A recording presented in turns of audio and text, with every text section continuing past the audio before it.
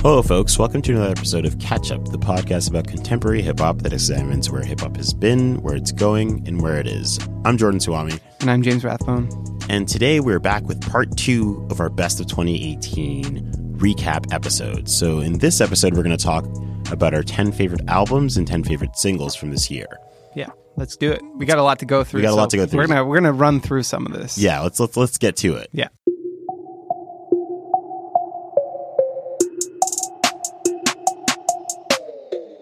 So let's jump into our first album. It's one I've talked about a lot on this podcast. It seems like from the entire podcast history, but it's Tierra Whack's Whack World. You probably already know why I love it. I'm not going to get too deep into it, but it's just a very expansive world. It's a debut album that feels fully formed and at once has slivers of various amounts of styles and different directions that Tierra Whack can go into, which I find really interesting and very exciting. And it's just like a bold new voice for the genre. And she's super young and just seems to have a well of untapped creative resources. We protect Tierra Whack at all costs. Yeah. So if you're interested in hearing more about why I love this record, I spoke about it at length in episode 8. So go back there and check it out. So the next album up is by one of my current favorite rappers, period, who also I think a lot of people don't like, but that's okay. Playboi Carti, Die Lit, which while I don't think I loved it quite as much as his first record, it's still one of my favorites of the year, absolutely. It's just this like wonderful sort of abstract rapping. He really creates his own style and brings on a lot of guests, which normally can be a little bit distracting, but something about the way Carti raps and the kind of sonic environment he creates, he brings out like this interesting Carti side to all of his guests, like whether it's like Skepta, Nicki Minaj, Bryson Tiller. It's just like a really great record, and you can hear about me wax on about how much I love it in episode 2. So go check that out if you want to hear about why I like that record so much, because I've spent a long time talking about it. Okay, so this next album of one of my favorite albums of this year is an album that I don't think James has spent a lot of time with, but I have listened to extensively. It's just been a really busy time. We all can relate to that. I'm going to listen to it as I drive up to see my in-laws this weekend. Wow, that's very sweet. Yeah. You're going to be in a very loving mood because the album is Mariah Carey's Caution.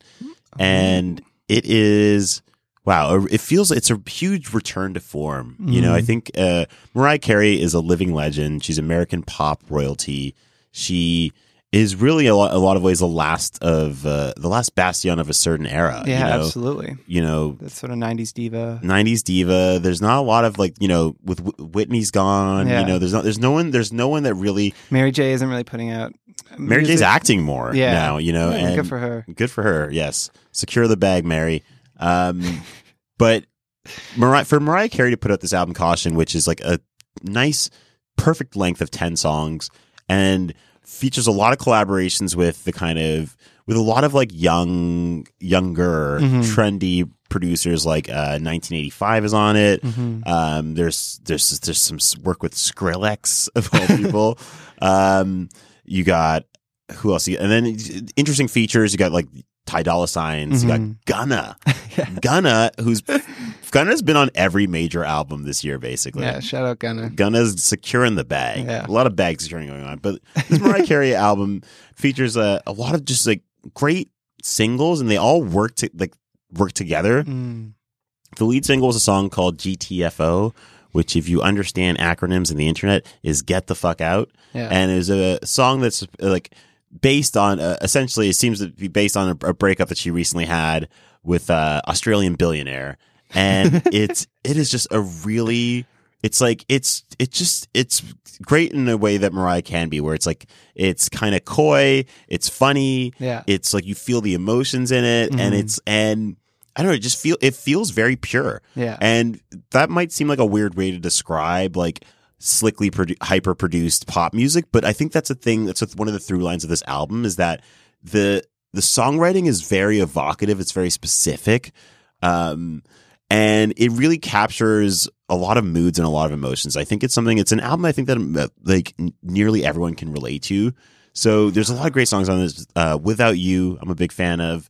the song with Ty Dolla $ign, The Distance, GTFO, of course. And yeah, I'm just like cannot recommend this album enough. It's like perfect, like 90s mid-tempo bangers, basically.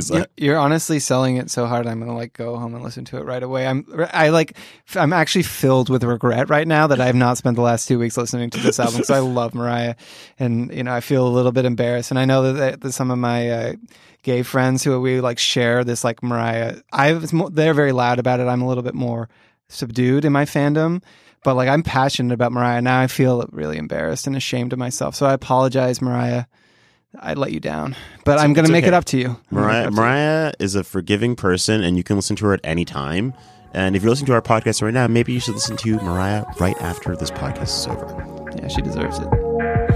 You took my love for granted. You left me lost and disenchanted. Bulldoze my heart as if you planned it. My prince was so unjustly handsome. Whose knight is shining armor? So the next up is Little Baby's Harder Than Ever. If you've listened to this podcast since the beginning, you've heard us talk about Little Baby a lot for good reason. He's an amazing rapper. One of the sort of heir apparents, in my opinion, to Atlanta right now. Probably my favorite rapper to come out of Atlanta since, kind of the Young Thug Future era, especially with how good he is, like kind of like a year into his career, basically. Like, he appeared in 2017 with Freestyle and My Dog, and then he just keeps kind of getting better. He's super exciting. Even to be as good as he is with only a year of experience, and as good as he is at drawing out details, is really astounding. He also has a really funny, I think, characteristic where he really enjoys talking about how he likes to buy women that he dates breast implants. I think that's super weird and very funny that he mentions this on like numerous songs. And he's like, 5,500. Like, it's like, he knows, like, he clearly has a doctor in mind. He has a price point that he's comfortable with. And it just seems to give him a thrill of some sort.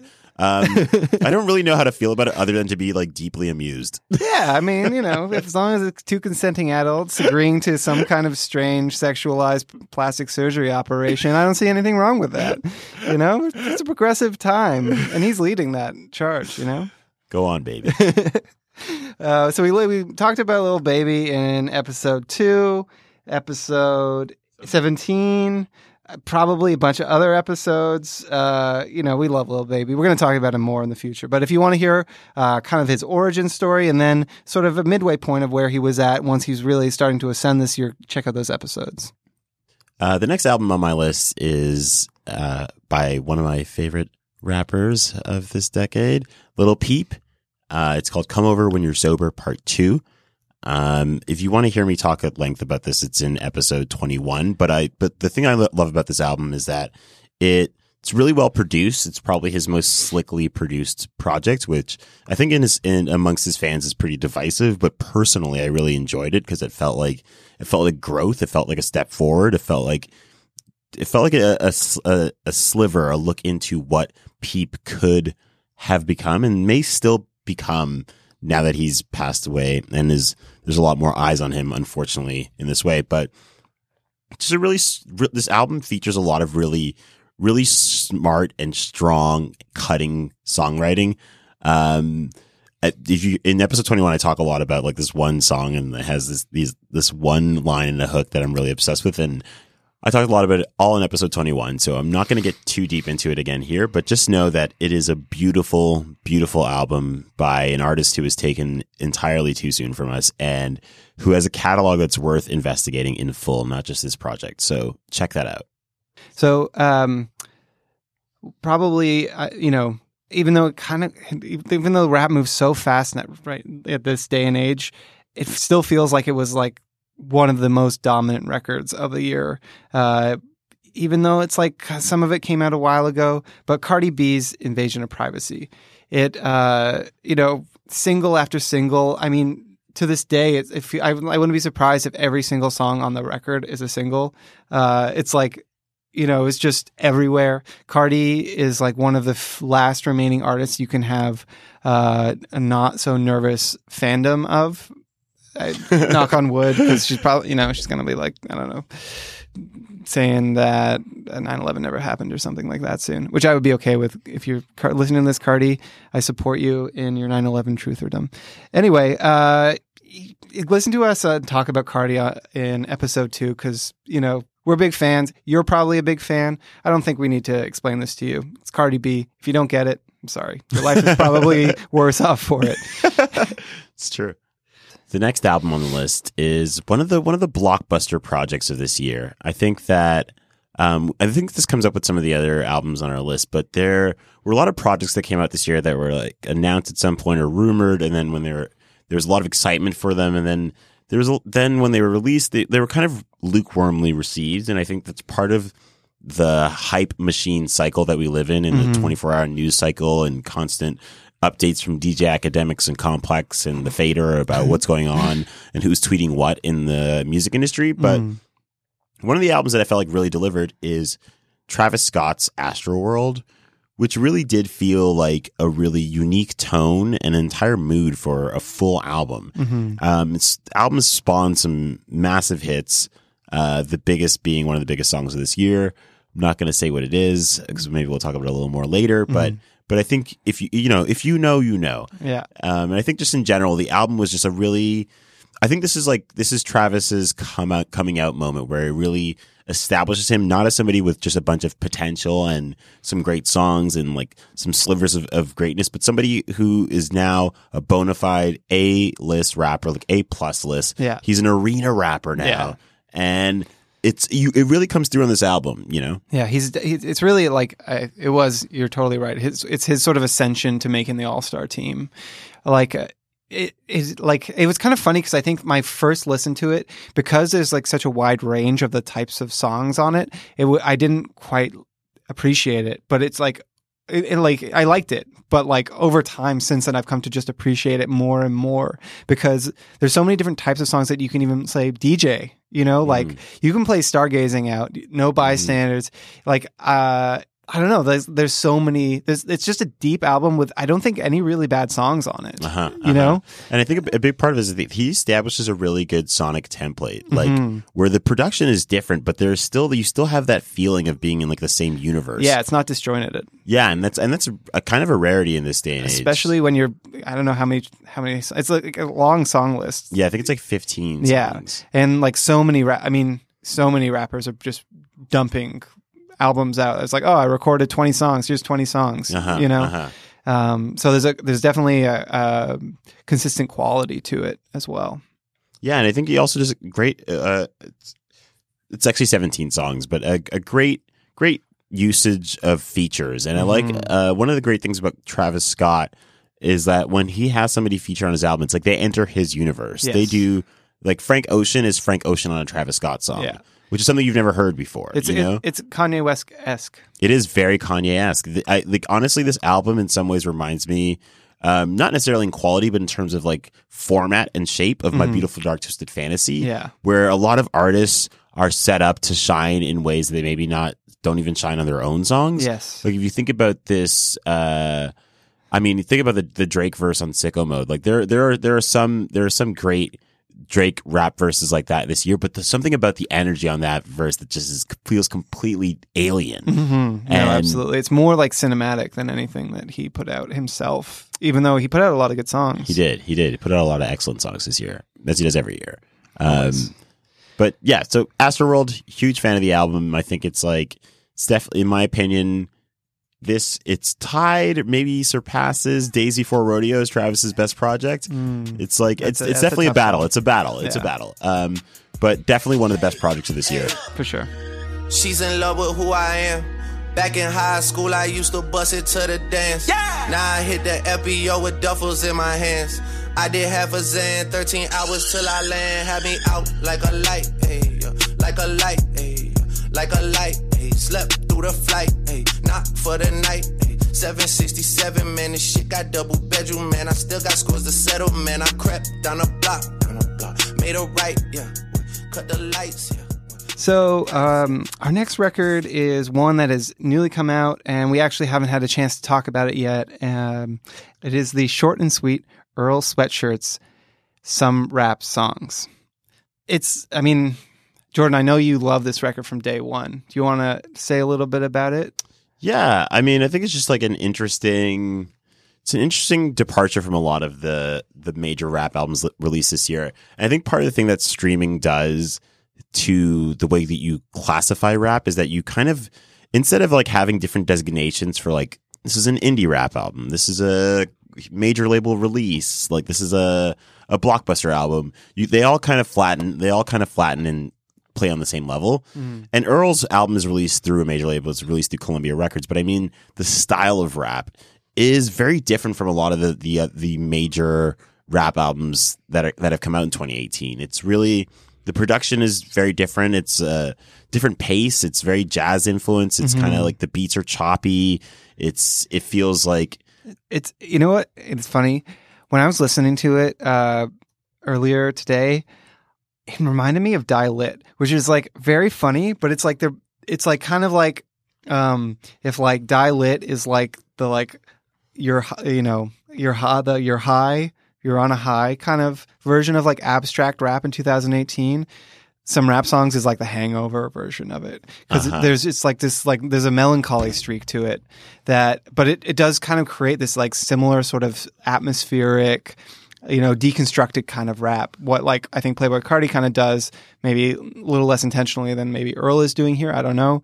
In terms of kind of abstracting trap, it's like Earl is approaching some of the subject matter that he has talked about in some sense in the past, the sort of like the dark side of success, or post depressive kind of subject matter, and kind of just like cuts it up. It's like the sort of almost like Dadaist kind of rap.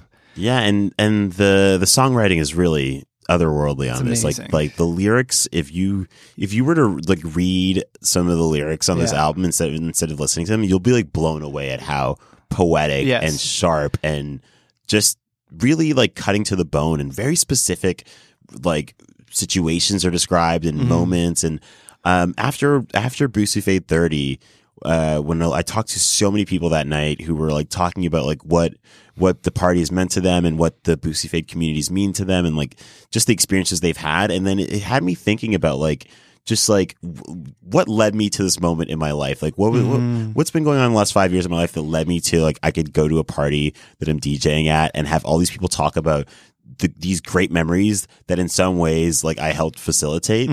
And it just got me, I was feeling very emotional, and I spent a lot of time listening to this album then, because it made me think of times in my life where I was like, oh man, where things weren't going as well. Yeah. And I was like, oh, this, like, is this going to be my life? Like, this sucks. Like, and it was just like really, like, makes me think of like really depressive times where I felt like I didn't have any control of my life. And the way that Earl talks about it made me feel like, wow, it's a fucking triumph. And like, you can make it through it. Like, hearing somebody discuss being as depressed as Earl was, and the way that he dealt with fame, and how it just never made him happy, and then still finding a way to come out of that and dealing with like, I mean, I didn't necessarily go through this, but like being able to, like, him talking about his like substance abuse issues, and now he even raps away. He's like, yeah, I still can do party and do drugs and stuff, but it's just like I can control it now. And I just like, that felt like such a thoughtful mature way of handling it that you don't really get to hear a lot in music period. So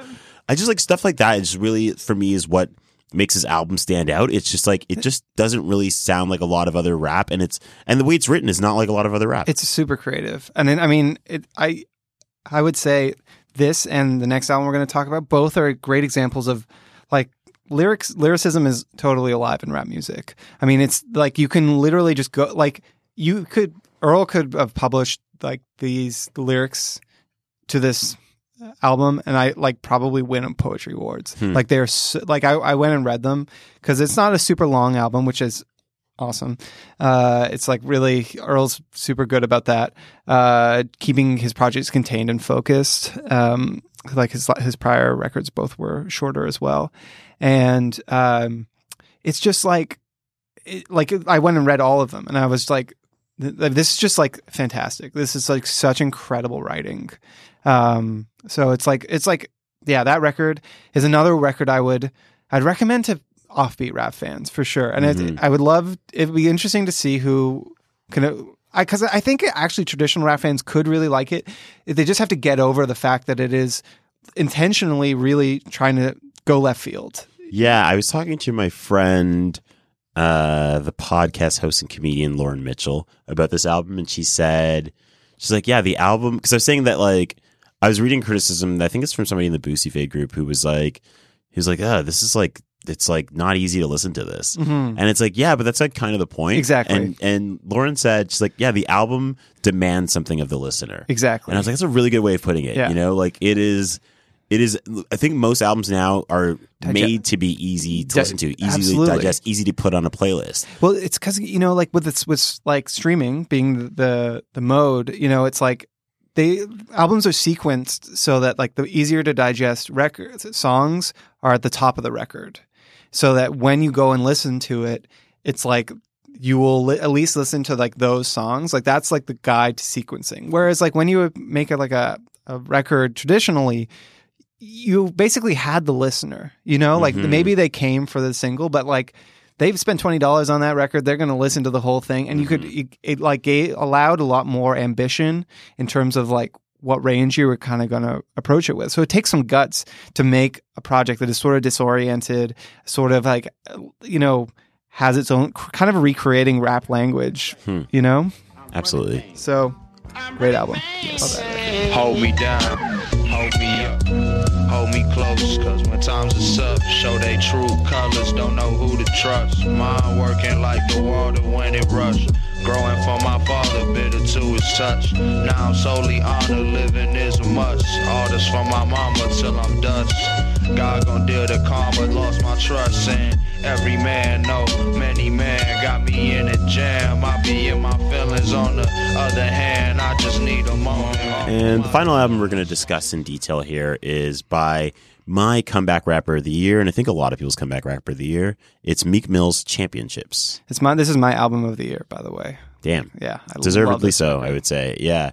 And I talked about this a bit earlier in relation to Travis Scott's Astroworld, but in a year of a lot of major releases, like we had the Carters, we had Drake, we had J. Cole, and I mean, I think Cole to some degree for a lot of, I mean, I would say not many albums that were heavily hyped seem to live up to that hype, which is not always an indictment of the album, is more an indictment of the landscape, context. And yeah, so the content landscape that we live in. Yeah. But an album that was heavily hyped and has exceeded, I would say, the hype is Meek Mill's Championships. Yes. I think just because it's like Meek Mill has hit an entire new lane in his career and in his writing abilities and in his focus. I think, like, first of all, this year, like this is I think the first year he's ever made the Forbes Hip Hop Cash Kings list, and he made $20 million. That's amazing. That is ridiculous. Yeah. It's crazy to think that Meek Mill made $20 million and he spent half this year in jail. Yeah, you know, and it's just like the shoulders. He's like he's the people he's hanging out with now. He's like obviously he's managed by Rock Nation and Jay-Z, and now he's doing he's focusing on criminal justice reform through Jay-Z with Robert Kraft, the owner of the New England Patriots, Jeffrey Lurie, the owner of the Philadelphia Eagles. Yeah. Like he's hobnobbing with these billionaires. Yeah. And he's making a bunch of money. Yeah. He's doing social justice stuff.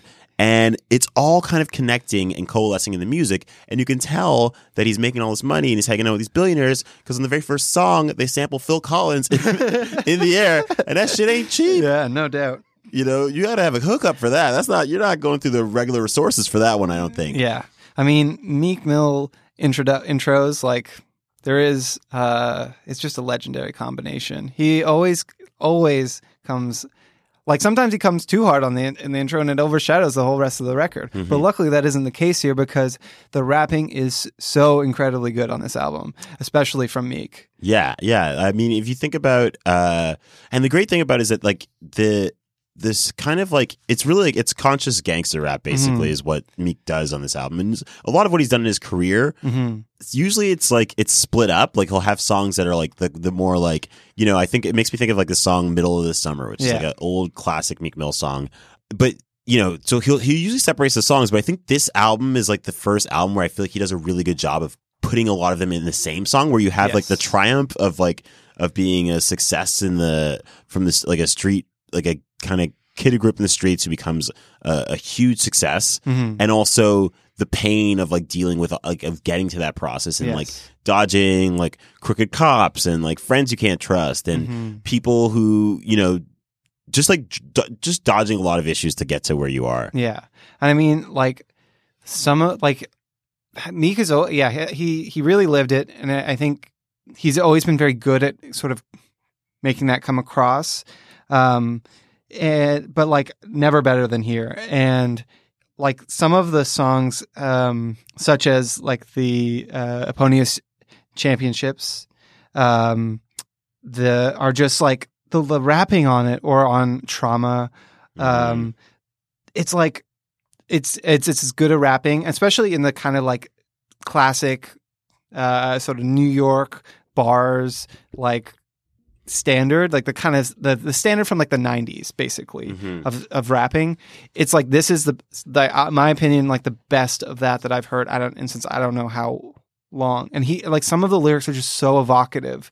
Like talking about like the dead child and his mother smelling the embalming fluid on him. It's and like the cologne. And the cologne. It's like, oh my God. It's like, it's just so effective.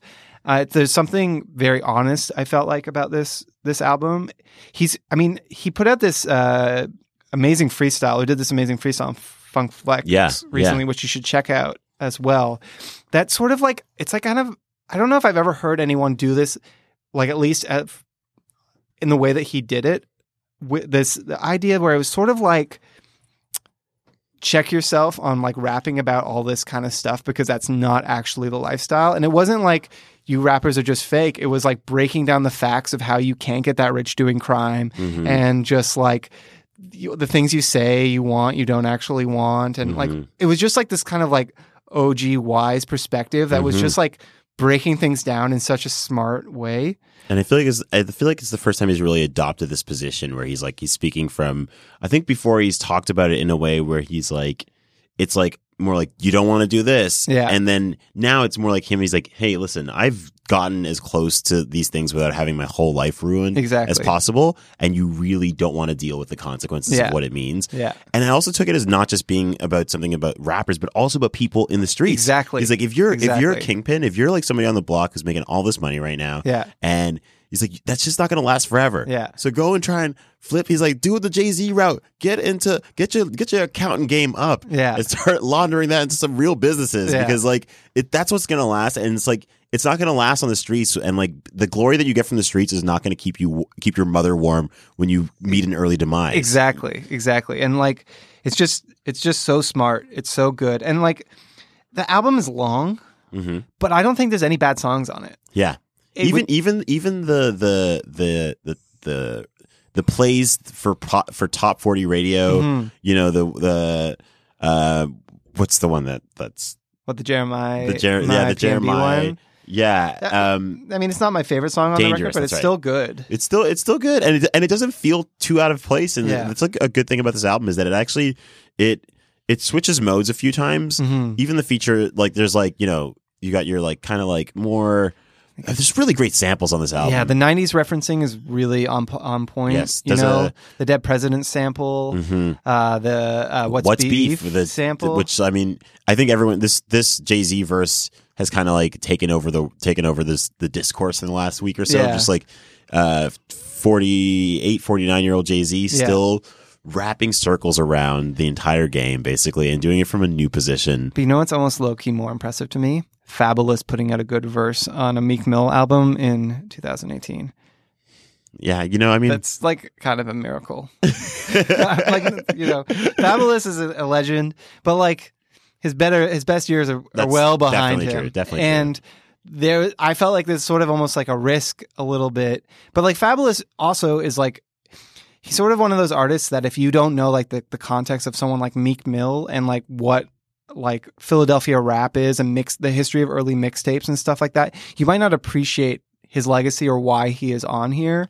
Because like he, you know, DJ Clue and like Ghetto Fab before he was even Fabulous was like, it was so influential on like what is sort of Philly street rap to this day. Just like that whole Northeast rap, that like kind of cold streets bars on bars about doing like street life. Yeah. And so it's like, I mean, even to just have like, to me, like having a good Fabulous, that's a miracle. And that just shows how like special this record is to me, that like even that thing that if you told me that was on, I'd be like, oh man, really? But like, it's great, you know? I mean, and then all the features on this album are very good. Yeah. Cardi B has a great verse. Yeah. The LMA song is like it's like right. It's like him doing samples Beyonce. Yeah, samples Beyonce. It's a great song. Obviously his reunion with Drake, which is just like so triumphant. Exactly. And like I saw that the song debuted at number 6 on the Hot 100, which is Meek Mill's first top 10 single, and like Drake's like 30th or something. And I'm like, what a beautiful end to the story. Exactly. You know? Now, no one, I mean, other than the sad part about what was his name, the writer? Who did he do? Drake's writer. Quentin Miller. Yeah, other than Quentin Miller, there was really no one got hurt. Drake has reunited with everyone he's beefed with except for Quentin Miller. Yeah, I mean, and Quentin Miller and Pusha and Kanye, obviously, but I don't think that's going to happen anytime soon. No, but. Quentin Miller, you know, he was a bystander, but he deserves it. He deserves some kind of reconciliation. Yeah, it's like I don't think Drake would ever do it, but it would be nice if like he could. I mean, somebody take care of Quentin Miller, man. He lost a leg. You know. Ugh. Sad. Anyway, back to the record. You know, like it's like, and it's kind of interesting because it shows how adept Meek is at. He's gotten a lot better at picking beats, which was I would say, especially sort of early career, kind of I'd say he was hit or miss there a little bit. It was probably his biggest flaw. It's like he can make like kind of a 90s style like Reasonable Doubt Jay-Z era kind of song. He can do like a Future weird melody trap song. He can do like a stripper song with Cardi B. He can do like an R&B rap with LMA. True. He can be with Kodak Black and it feel organic. He can be with 21 Savage. It's like 21's a really underrated feature artist. Like super, super, super underrated. I mean, one regret of doing this is that 21 Savage is putting out his album the worst time possible, the 21st of December, which is like the dead zone. But like, because 21 is killing it. Like, yeah, he is. Those songs on putting his album out on 12/21. That's kind of clever. It's kind of clever, but it's like clever of like a, you know, like grade 9 thinking that like Shakespeare didn't like actually write his stuff or something like that. You know what I mean? Or like listening to Pink Floyd and watching Wizard of Oz. Yeah. It's like clever in that way, but it's like also releasing your album when everyone is the most distracted. Yeah, that's true.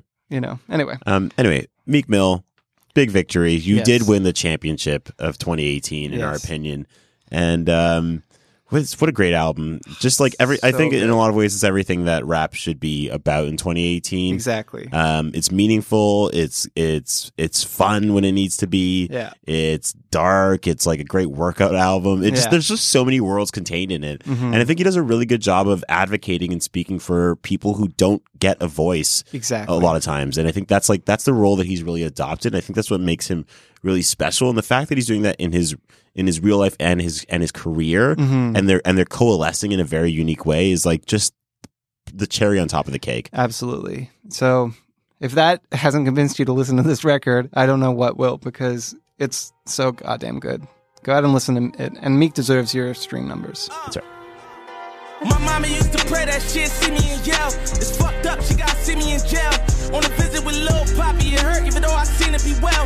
They got a smoker with a kid in my cell. Damn. And even worse, my judge black don't want to see me do well. It's either that or black people for sale. So we're each going to run through our top 5 songs of the year, picking top 5 songs when you probably listen to somewhere in the many thousands of rap songs in a year. It's not the easiest thing, but we did our best. There's many songs that could have made each of our lists, but these are what made it. So here it is. Jordan, can you hit me with your list first? So Cardi B, Be Careful. which, I mean, now that she's getting separated from Offset has even more resonance. Yeah. But at the time, I thought was even just like a really perfect way of taking something that is playing out in the public eye and turning it into art. Really beautiful, smart, clever song. Song that I haven't talked about, or an artist I haven't talked about very much, but Burna Boy, which is he has a song called PH City Vibration, which is just really like when you talk about just like kind of Afro beats and like the influence of African music and the melding of African music with hip hop. This is like the pièce de résistance because it's like it is just a magical song. It fits all the classic hip hop tropes of talking about where you're from and telling a story, but it infuses it with this whole new energy that I feel like if you haven't listened to a lot of this kind of Afro beats influence hip hop, is just going to sound like a whole new world for you. So definitely check that out. Travis Scott, Sicko Mode. I think that is like, it's one of the most titanic rap songs of this decade. It's like, it is from the moment that it dropped. And there's a really funny video of DJ Academics where he's like live streaming himself, I guess on Twitch, listening to the album for the first time. And he listens to the song comes on, and then he hears Drake's voice and he starts freaking out. And it's like a lot of people made fun of him for it, and I think rightfully so. But the funny thing that I thought was interesting about it is like, that's sort of how I reacted. Like the way that his reaction in this video, which I mean, it could be a meme in itself, actually. I think it's like, and we'll put it in the show notes. We'll put this clip in the show notes. But like, if you can't see if you're not going to click on it, you can't see it. Just like go to YouTube and watch like DJ Academics listening to Sicko Mode for the first time, because that it really captures my feelings about the song. And this is like definitely one of the biggest songs at Boosie Fade ever. It's like the reaction that we get when Sicko Mode plays is like, it is otherworldly. Yeah. Also on my list, Drake, Nonstop. Like, this is just like, for me, like, I think that, you know, a lot of people were disappointed by Scorpion, and I think that we kind of like, it was like, you know, pretty lukewarmly received. But I think that there's a lot of great songs on it. Like we talked about Mob Ties. There's a lot of other great rapping on it, but Nonstop for me is like the kind of, it's like Drake and Take Heath, which as we now know is unstoppable from between Look Alive with Block Boy JB and Sicko Mode. It's like a tremendous combination. And there's just like, for me, this is like Drake rapping in the way, like Drake's versatility is something that I think we just take for granted at this point. But like his ability to kind of step into the trap zone and just like go off, you know what I mean? Like go like bars Drake. That's being insane. Funny and like all that kind of stuff is like, for me, it's all in Nonstop, and it's just like a really fun song to listen to. Like I just love it from the very beginning. And the last song I'm going to mention is by Lil Peep. It's Sex with My Ex. Like I've listened to this album, the album Come Over When You're Sober Part 2, probably hundreds of times in the last few weeks, and it's still there's a lot of great songs, a lot of different great moods, but still nothing tops Sex with My Ex for me, because it just really, I think it has the kind of like informed petulance that Lil Peep is really great at. And just features like the craziest line of the year in my opinion. Which it's like, fuck me like we're lying on our deathbeds. What? Wow. Like, that is the craziest thing I've ever heard someone say. And I just, and it's the way that he sings it, just like you really feel it. So that's where my list is going to end, because I don't think anything can top that. My list, man, I even like looking at my list, I'm like, should those be the songs? Although the first one I have no doubt about, which is Lil Baby and Gunna, Drip Too Hard. When I heard this song for the first time, it just blew my mind. I mean, I was already a huge fan of Lil Baby and Gunna, but it was like, there was something about it that felt like I hadn't ever heard it before, which, as someone who has been listening to rap for a long time, has heard so much rap, can, you know, often really easily trace the influences of a rap song. This felt like totally new and fresh and just like super exciting. So yeah, that was a real highlight, and probably will be one of the songs that ages best from this year. My second song is by Problematic Fave, NBA Youngboy, who, you know, is got a complicated life and public persona, but also put out a wonderful ode to Cash Money Records. He's, you know, young. He's a teenager from Baton Rouge, so it's kind of cool that he's making music that is literally came out the year he was, or making that's. It's pretty cool that he was. He made a song that is in reference to music that came out literally the year he was born, or maybe even before it. It's Diamond Tooth Samurai. It's just like it's references classic Cash Money. It's great rapping. I mean, I had a friend who was kind of a NBA Youngboy skeptic, and then when he heard that song, he was like, okay, I get it now. My third song is A$AP Rocky featuring Skepta, which the Testing was like a pretty good album, has some real hits on it, some minuses.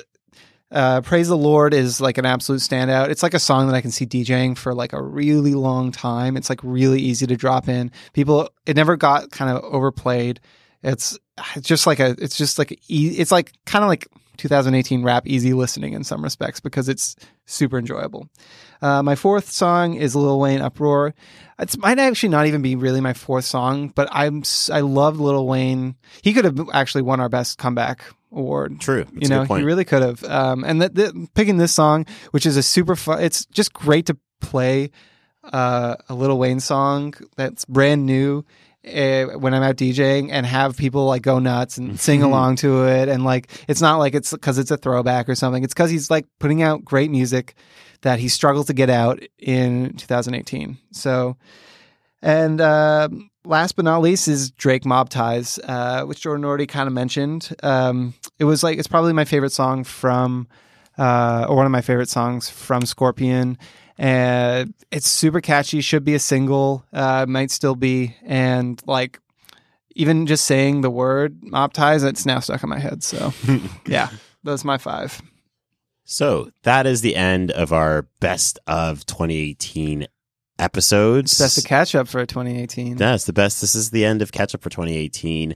If you're listening to this on the day that it drops, which is Friday the 21st, tomorrow night, Saturday the 22nd, is our final Boosie Fade party at Parts and Labor. And if you're in Toronto, and even if you're not, actually, yeah, it's like, worth it's short notice, but like bring your ass down here because it's gonna be something that people talk about for a very long time. Is my prediction. No, I 100% agree.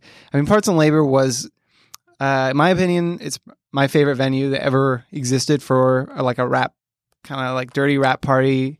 I don't know that there'll ever be one that's better in Toronto. That's true. Honestly, that's true. I mean, I've been going there since it opened. You know, I DJ'd there in the early days. Before we I didn't have like a regular night, but I did a couple guest spots there before Jordan and I started Boosie Fade. I think there'll be a lot of emotions going into that night because in some sense, like our our night became one of the flagship parties of that place, and it's what a lot of people will associate the venue with. And Toronto has got a venue crisis. There aren't a lot of places that you can have the kind of fun that you have at Parts and Labor. So it's true. It's going to be hard to find another space that captures that vibe. Yeah.